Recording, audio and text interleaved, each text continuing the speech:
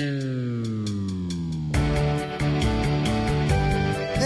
this is the Department of Promethean Science, stealing fire from the gods to make a better life for you and me. It is Monday, January 28th, 2013.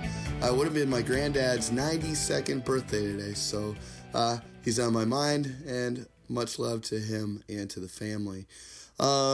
On the podcast this week, I'm improvising with Michael Brunlieb, who is an improviser that I've enjoyed watching for a really long time. I think you'd be hard-pressed to find someone that plays with sort of more honesty than he does, and I think that really was showcased in the scene that we played. It's sort of a intense and unsettling little piece of improvisation, but I really enjoyed it, and I think that we put something together pretty cool. And then we had just a great and sort of far-reaching conversation afterwards. So buckle in. This is going to be a little bit more of a lengthy one, but I really enjoyed it, and I hope you will too. If you have a suggestion for a guest and I to improvise with for a future podcast, please send along to the email address at prometheanscience@gmail.com. That's PROMETHEAN, science@gmail.com, with the subject line suggestion and whatever you'd like for us to improvise to in the body of the email. And I won't open that up until just before my guest and I begin to improvise. If you've got any other kind of correspondence, you can send along to that same email address, and I'll try to get to it as quickly as possible. This week, just tonight, I got to see Silver Linings Playbook. I've really been looking forward to it, and I really, really liked it. I know that there are some dissenting opinions out there, but it really moved me. I enjoyed it a lot, and I particularly thought Bradley Cooper was awesome. So if you have liked other David O. Russell stuff, it's probably worth your while to give that one a shot too, even if you are not an Academy Awards season completist. All right, so let's get on to the scene here. So here's Michael Brunlieb and I improvising to a suggestion from Raymond Fisher, and that suggestion was Diamondback. I got the snake that you lost. Oh, give it. Here it is. Oh, baby, precious baby, where did you slither away to? Handsome little guy. He was under my car. Oh, really? Yeah. I guess it's probably because it's hot there. Yeah, snakes love heat. Yeah, they need it for their blood because their blood can't get hot by itself. Cold-blooded. Yeah. Cold-blooded little guys. They're so dependent on what's around them. Yeah. I'm just going to put him back in his herpetarium and turn the heat up. Thank you, Mr. Frankel. Yeah, no I was problem. very panicked. Yeah, I figured you were. I saw the signs all over the neighborhood. Yeah, well, I mean, when Rocky got out, and I'm not even sure how.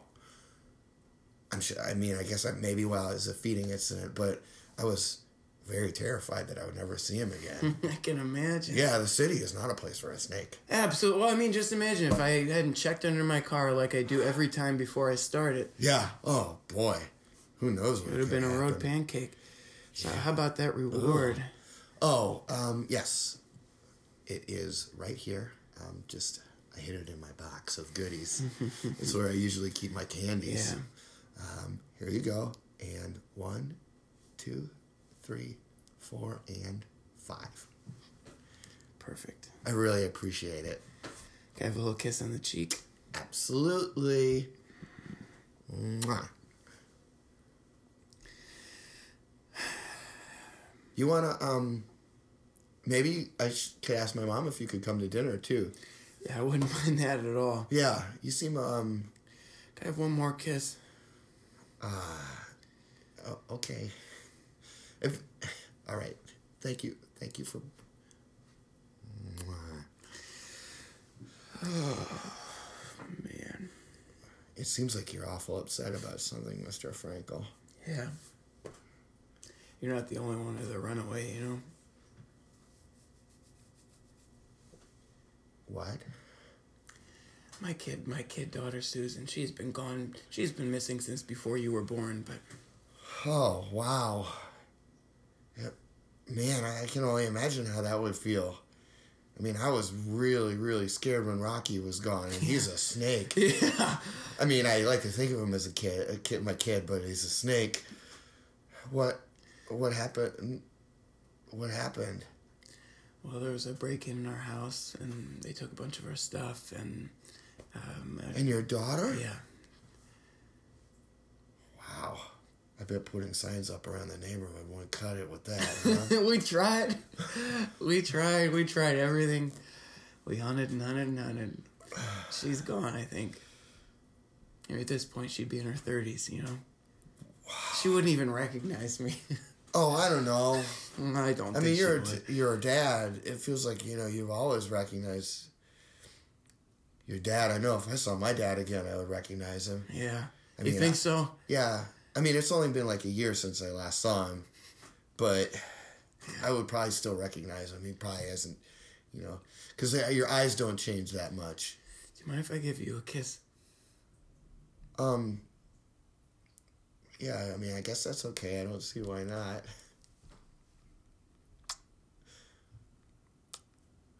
You did a little double. Here. Is this your baseball cards? Oh, yeah. Mind if I sit on my bed and take a peek? Sure. On your bed. Oh, yeah, boy. no, your bed's... That's an embarrassing Your bed's mistake. at your house.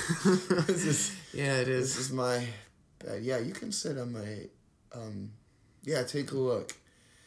I just... they're not in any kind of order. I just have some, my favorites at the top. And then, and then down. Randy Johnson. Yeah. I love his hair. Yeah. He's so big. They call him the big unit. Big unit? Yeah. You know why? I guess just because he's tall. I read in Sports Illustrated magazine this because he's tall, but also because his penis is so large. Well, I don't know about that. I mean, I don't see what that has to do with the baseball. Yeah.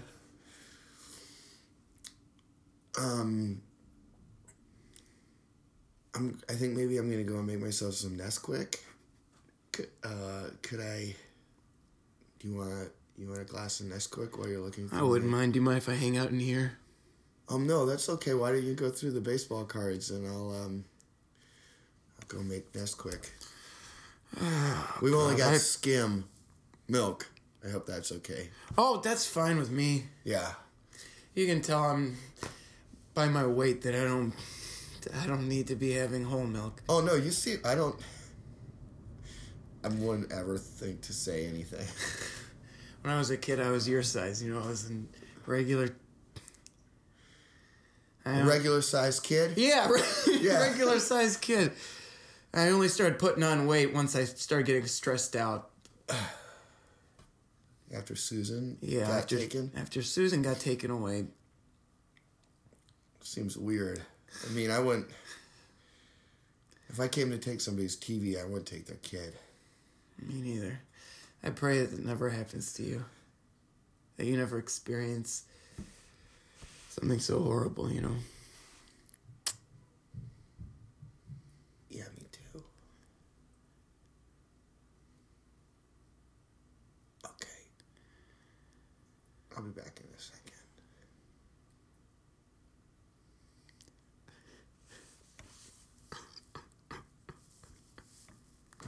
And that's our time. Oh, man. What was our time? How long do we get to go? I don't know. We probably went, between 3 and 5. Okay. Yeah, that seemed like that was about the regular... The right amount of the time. regular duration Right for a on. scene. For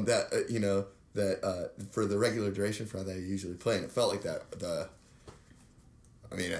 I didn't want to do anything else. After that breakdown. I'm just like, right. oh man, what a crazy, stirring end to that scene. That's like, there's so much danger and right. I know. I feel like anytime there's a grown up being affectionate to a kid, That's not quite true, but I feel like anytime I'm a grown-up being affected, it always has that cast of like, oh man, this could turn bad, even if I don't want it to. You know what I mean? Like, that was crazy. I mean, that was so fun to play because it was so like, I mean, obviously it was very inappropriate what was going on, right. But it was not I think that, that if I were playing it with someone who's less meticulous and honest, it may have like veered towards being very overt, and it was to me it was much more powerful to have it just be like I mean, and that's I think funny, yeah. your commitment and honesty in being that broken, troubled, possibly dangerous person was like, and I was like, I'm not sure how much of this is true, Yeah, too. Like, right. It felt like there was like that. This could have just been, like some fucking tool that this like he's desperate man is using. Yeah, exactly. Like it's like that it was just that level of hazard, but it kept me like basically like I'm not going to break this thing. This is so like the delicacy of how horrible this is it's too good for comedy. Yeah, that's funny. Because it's where I'm just like, I'm not going to make I'm not going to step outside of what this is and make a comic action because this is too good. That's funny because there's like so many temptations in that situation where it's like, right, like for me it's like, because it's like you're kind of like walking that, like you said, like you're walking that line of tension, and it's like at any moment, like he could reveal himself to like really cross that line and stop just asking for kisses or something. Yeah, well, I mean, that was like the awful weight of the back and forth kissing, like was like so like. This is really bad. Really, really bad. Right, certainly like if another adult walked into the room, it would be complete, like, he'd be in big trouble. Yeah, but the implication of it all was just a perfect level of horror, And you're fun, like what you said too was funny as well, like the temptation to break it or to like, either to like pull away and be like, you need to get out of here, or to be like, to like cash in that tension or whatever. Yeah, and like, that's what it is. Yeah, cashing in the tension. But then it's like, well, I'd rather have this like, delicately horrible thing than right. No, I agree. Then cash it in and be like, well, here, because it's like, well, what we were doing here, all we were working for really was just to get building up to that laugh. Yeah, right. Instead of like having it be, maybe something very troubling, but something that was like real, that had its own intrinsic value. Yeah, right. And even if it's like truly terrifying, horrible value, where I mean, and just to start is having it, what was the.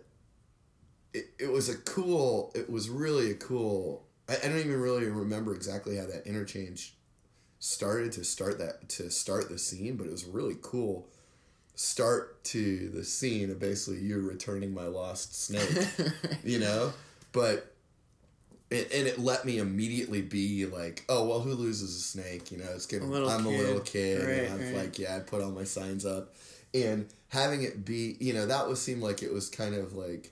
Like, you're doing something kind of like nice for me, and like it was like someone establishing you in this place where you were someone that I like looked up to, and then like was it just position like of authority or something? Yeah, was it just like a stroke of whimsy to be like, can I have a kiss? Like, because I think that was like the gateway to right. Really like diving into kind of. I was thinking like. That's such a good question because I don't know. I feel like sometimes I feel a little guilty about like if there's ever a moment where I'm not sure what's going on. It's like oh, it's got to be sex then. You know what I mean? Where it's like, because I feel like that's totally something that I lean on. Where it's like, I can always feel like I can like, oh, I'll just start wanting sex from this person. Start, like, you know, like yeah. And well, you know, but I kind of think that. I mean, I'm sorry. No, please, go ahead. please. Well, I was just gonna say, you know, I think about that sometimes. You know, like how there's a lot of darkness in improvisation. Yeah. In comedy improvisation, there's a lot of darkness. We really plumb a lot of darkness, and there's a lot of we deal with a lot of sex, and we deal with a lot of like scatology and violence, violence and like all this stuff.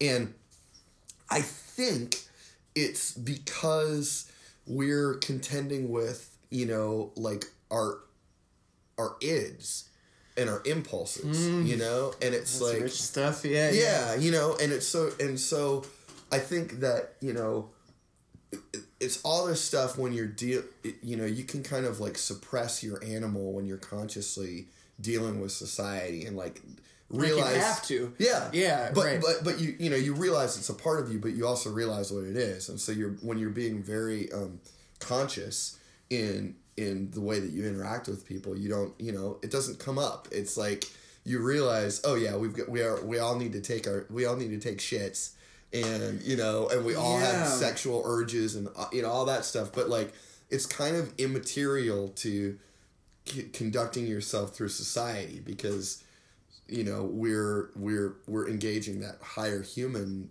like nature of interacting with each other. But and even if it's like those suppressed things are pushing on the other ones, it's like you can't ever be overt about it, because it's like you'd be insane, like it's not the point of of typical interactions with other people, right? Where we're trying to be constructive in society, but the reptile is always there, and we have to live in that base of the spinal cord.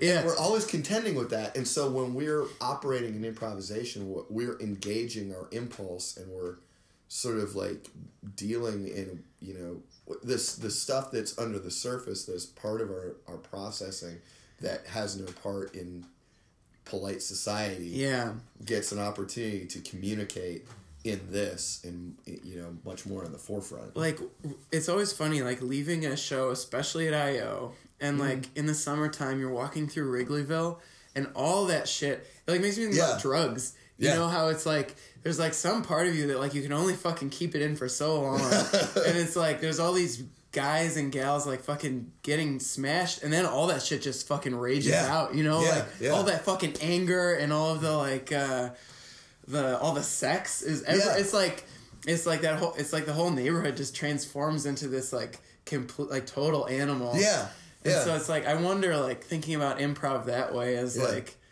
it's like I think it's at its best it's like an examination of that stuff, but it's also I think some kind of release in some way. Like, well, it's because it is a big part of us, right? And it's a big part, but a big part that is probably frequently denied, and so constantly so like having the opportunity to like kind of share it with other people in a way that is like positive is like something that's kind of great, that is extremely atypical. And so I think that's partially why it's so entertaining too, because it is surprising, and what we're seeking is surprise, and so that stuff comes up a lot. So, I think you could step back and like feel guilty about it, and maybe sometimes I do. Sure, man, absolutely. It's like, oh, why am I always doing that? But it's because it's like it's a legitimate forum for contending with those things. Well,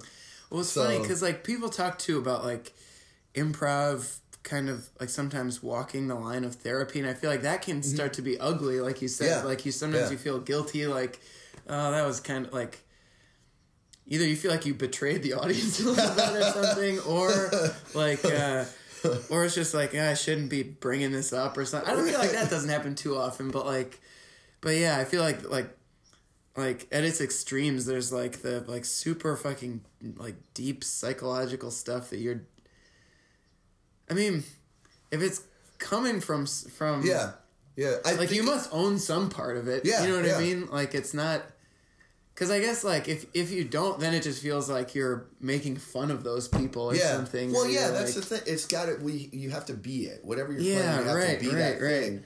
And it's like, maybe it's not really you, but it's some version of you. You know, it's it's like trying thoughts out. You know, what you do when you're that's interesting. When you're walking around. You know, never you don't think fully formed beliefs. You know, like in kind of like in the process of consideration or meditation, it's not like you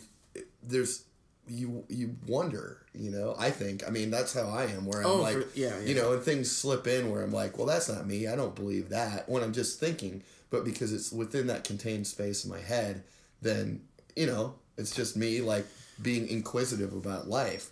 But if we're being inquisitive about life together, then, you know, having ownership of it. But at the same time, it's like what I like about it and why I feel comfortable, like, as well, and not like, oh God, we're all animals, is just because we're not just animals, you know. Right. It's like it's a part of us, and we're composite creatures, and so, you know, the God and beast. Yeah. Right. Yeah, and it's not like one or the other. It's how those things play together, and so, you know, it seems perfectly reasonable to me to like entertain things that are more, you know, more brutal, because it's not really you. You know, you can be an animal, but you are not at your root just that thing. It's minimizing. That makes me think about so many different things. But like, I mean, because I mean, I feel like there's something nice or something generous too about like sometimes when you're playing somebody really kind of like who would ordinarily be seen as like pathetic or even terrible. Yeah. And it's like if you do it in a generous way, and it's like, hey, maybe they're only one step removed from me instead of 50 steps. Yeah. You know, like. There's something familiar about this guy, even like the worst, saddest person. Or something. Yeah. I think that's so like really that's how we should be doing it, right? Because it's if I can conceive of something, then I should be able to play it, and you want to be able to conceive of as many things as possible, so that you have the widest scope, and you have the greatest stretch of empathy. You know, it's uninteresting to try and portray things in such a like. Well, especially, to, like, play a character like it's a marionette you're holding up for scorn. Yeah, right, like, right. But you're revealing yourself to be small-minded, you know, or, like, manipulative. Yeah, right. Like, you're standing, like, and you're standing above it, and you're like, isn't this terrible? Yeah. But at the same time, it's like, because, I mean, you know that feeling of, like, when you know you're doing something naughty on stage, and you know that it's fucking naughty, and what's, like... The most fun part about it is that you know you're not supposed to be doing this, right? And I feel like, cause it's I don't know. I mean, it's like so like in the scene we just did, like like nobody wants to see him molest the kid. Oh no, absolutely not. Yeah. So there's also I feel like there's like, and I as a kid I'm playing through the kid though. Like I'm like I don't know what this is, but I know that I'm very troubled by it. Yeah. But I also, like, you know, also owe this guy, and, like, you know, it's sort of, right. That's, you know, but we're just playing that space, right? We don't want to see those things, but we can't operate at that level, right? You know? Yeah, you can and you can't, because I feel like you also, like, there's also, like, whatever drama part of your head is like operating simultaneously, because it's like I feel like you're never just like 100% this person. Yeah, like, I know, but it's like the you know the perfect goal. Yeah, like, to be able to do it would be really fantastic. So what do you think about that? Because like sometimes when I hear about people doing like Meisner training or like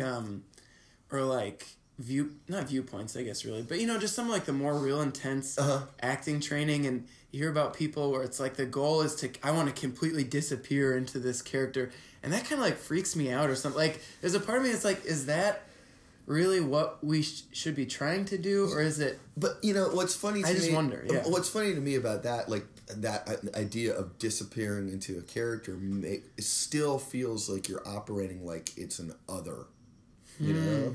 Where you're saying, I'm going to become someone who is not me. You know? Right. Like, I'm going to disappear into this thing that's not me. And it's like, well, I don't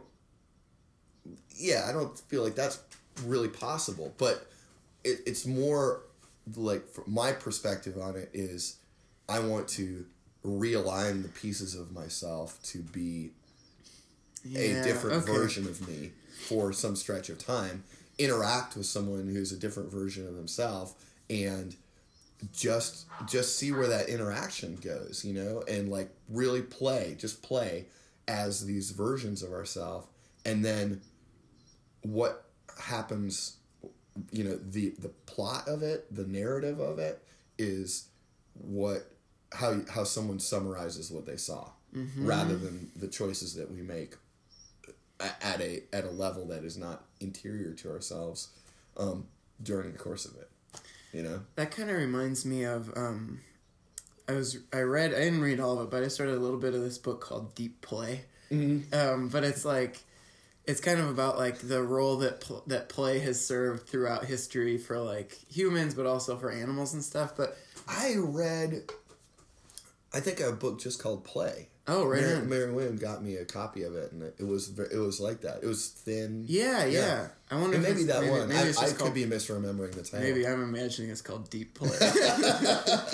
We'll look on the bookshelf after. Right on. But I was just reminded of it by what you just said, because they were talking about like when you see like animals like wrestling or whatever, how like somehow that's like preparation for the much more dangerous. I think it must be the same book because I remember that. Okay, which is so cool. But like, it definitely made me think about improv in the way where it's like, and I guess that kind of goes back to what you were saying earlier too. But like, you get it's like that idea of experimentation in like a safer space. Where it's like I mean, I don't want to kiss a little boy who's snake. Right.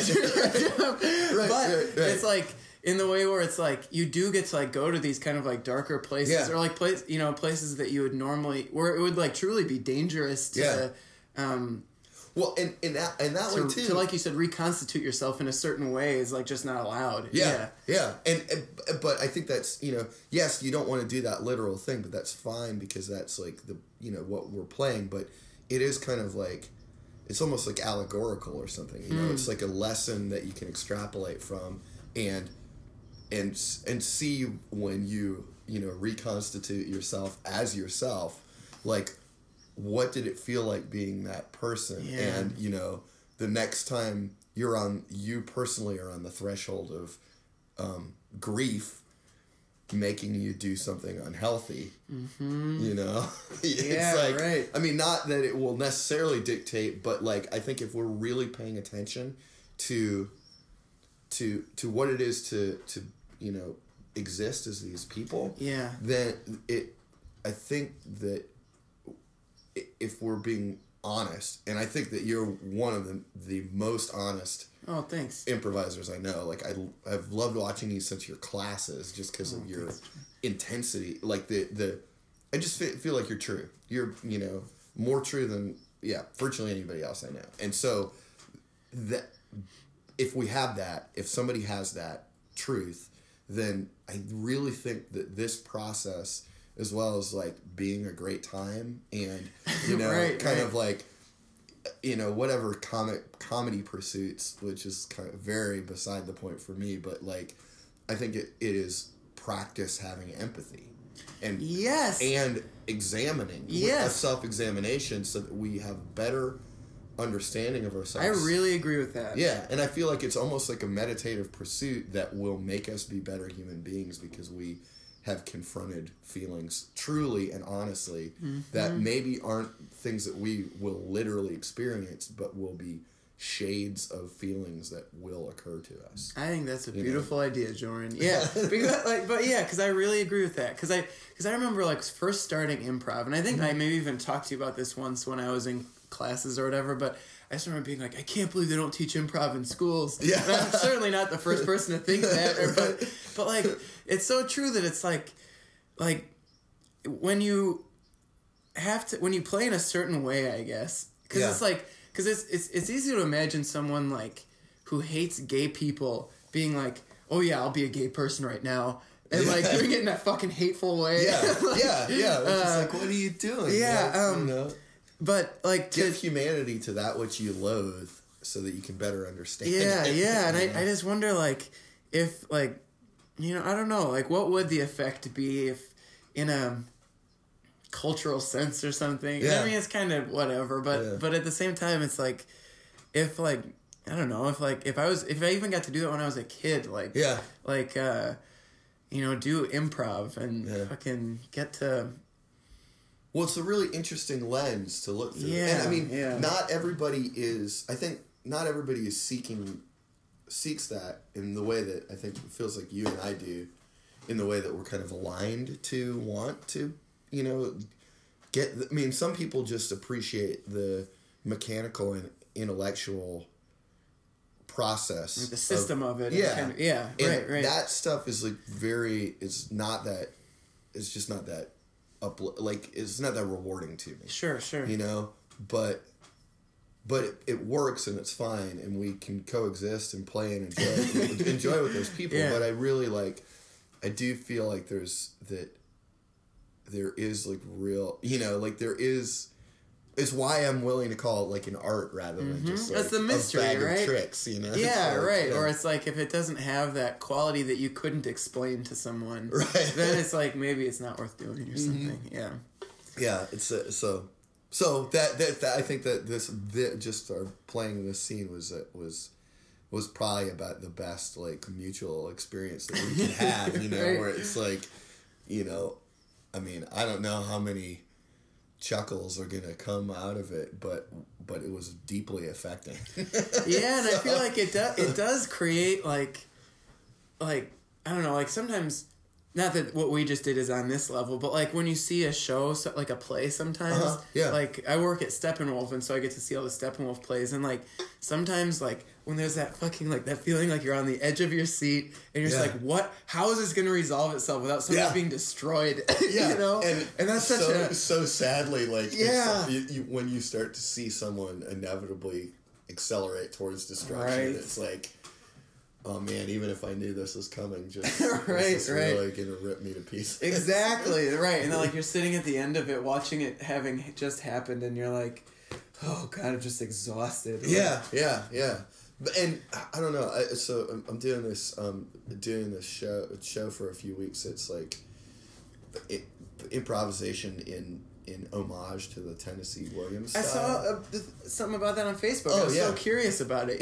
We just did our first show. CIC? Yeah. We just did our first show last night, and I really had a blast. And I thought I'm so curious to hear about that. Yeah. It was, but the byproduct of that is that like, I'd read and seen, quite a. I've always liked him a lot, and I'd read and seen like a few things, and kind of in the conversation of like, oh, it's fun to sort of play with that heavy, thick passion and language and, the boiling subtext of it. That led to just like, well, why don't we just do a show for a few weeks, and that all came out. And that led to those of us in the cast like reading and watching more of his stuff to refresh. And I'd seen Cat on a Hot Tin Roof, the like live productions of it, and I'd seen and read Glass Menage and a few other things. I had the big gaping hole of never having seen Streetcar. And so I watched that. I just saw it a couple of years ago. Yeah, it was, and I was just like, that is, it's like devastating. Jeez Louise, And even as you're kind of like... Devastating, like sort of absorbing certain people, like absorbing Brando as like in that movie of like absorbing him as a person and being like, accepting him as like a person rather than just a force of evil, and then seeing him be like... It was so much more affecting when he is like when he's evil. Yeah, right. When he's like to like see the humanity of it that makes it so much more fucking terrifying. Yeah. And so it's that I think that I don't know. I mean, that's just sort of a side that what we were talking about sort of made me feel like I think that contending with that kind of stuff right now is very like live in my consciousness. So like, just technically speaking, I want to ask you a bunch of questions about it, but like I'll just ask you one, what's the biggest challenge when you're... Because I remember... So, like, just real quick. Like, I just remember, like, going through classes and always being like, why isn't anybody doing an improvised play? Like, I remember, seeing a Carl and the Passion show and, like, seeing... They, like... The way it ended was just, like, so beautiful and sweet and, like, not even funny, but just, like... Yeah, anyways. But I just remember, like, watching it and being like, man, like, why can't that happen? And I'm sure, everyone has that moment where they're like, what... You know, why not? Yeah. Like 7-8 years ago, there was a show called Play. Yeah, and I've heard of that. Yeah. It was phenomenal. Really? But the cast was phenomenal. It was like TJ and Pete Gross and Dan Backetall. Mm-hmm. And Jet and Holly and Bill Arnett directed it. And Fendrich was in it too. It's like they're just... It was a very strong cast of people. And a very, meticulous focus on producing something that felt that way. Yeah. You know, and, you know, every so often if something popped out as being too, like, improv show-y, that's the stuff that didn't feel very good. I mean, I was there, like, every week. No way. Because Backetall is, like, my favorite improviser ever, and it so perfectly suited, like, his abilities that... It was awesome. So I don't know. You know, I think it doesn't happen because it's technically challenging, but the reward is different. That's certainly true. You know, because everything is expected to be comic, we're in an environment where a silent house makes people... That's terrifying. Perform suboptimally. Mm-hmm. You know? Mm-hmm. Like, your impulse is not to be optimal when a house is silent. But in order to do something like a play, or a narrative, you have to... There are extremely pivotal and affecting moments that the natural reaction of a house is to be silent. You know? And those things... If you can get your head around that, if you cannot flip out, then those can be massively rewarding moments. Because I agree. Because I feel like you can tell when you're in a scene and it's like, and you kind of know that, you know that the audience is like engaged. Yeah. And like, I know people have talked about like, there's like that certain kind of silence where it's like, oh, I got energy. You know, like attentive silence rather than like silence populated by lots of shifting and clinking. Yeah. You know? The thing that I always wondered about was like, so in a play, you want to be able to have moments that are sad and dramatic. And I always wondered with improv because, like, in a play, you're working as an actor. You're working in service to this script. So it's like there's another person who's written this thing, right? And we're all working for it. So I feel like it's allowed to. You can say like, "Oh my God, the mom has cancer now." Yeah. But like, if I'm improvising and I'm like, "I have cancer." Isn't there a way in which, as an audience member, you'd be like, "Fuck you! Like, don't try to make me feel bad right now." Yeah. You know what? So I always wondered, like, how does it? Just seems like it has to just happen. Yeah. But there's it's that thing of like you. It does take a lot of different disciplines because it takes being while you're in a scene, just being engaged and playing the scene for what it is, and if a revelation falls out, it falls out. But not being in a scene.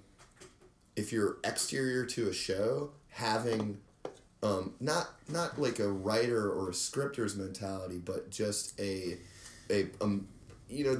gardener's mentality. You know, how do you trim this thing so that it leads to something, you know, and you don't know what that is. Small steps in that way where it's right. So I guess in that way there's still that honesty of like, hey, I wasn't trying to lead you to your daughter dying, but that's what happened. It's a surprise. It's a surprise. Right. So, we're all on the same plate. We're all on the same level.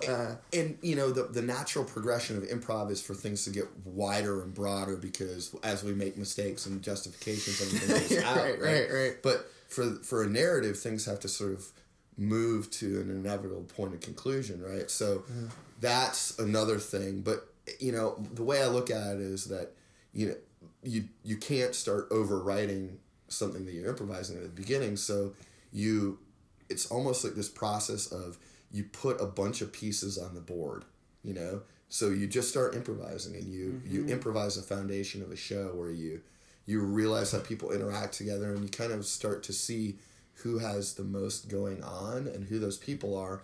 And once all the pieces are on the board, then you can start moving those pieces in satisfying configurations. And the way that you do that is you just are like, okay, I know that these things are happening with this person. I know that these things are happening with this person.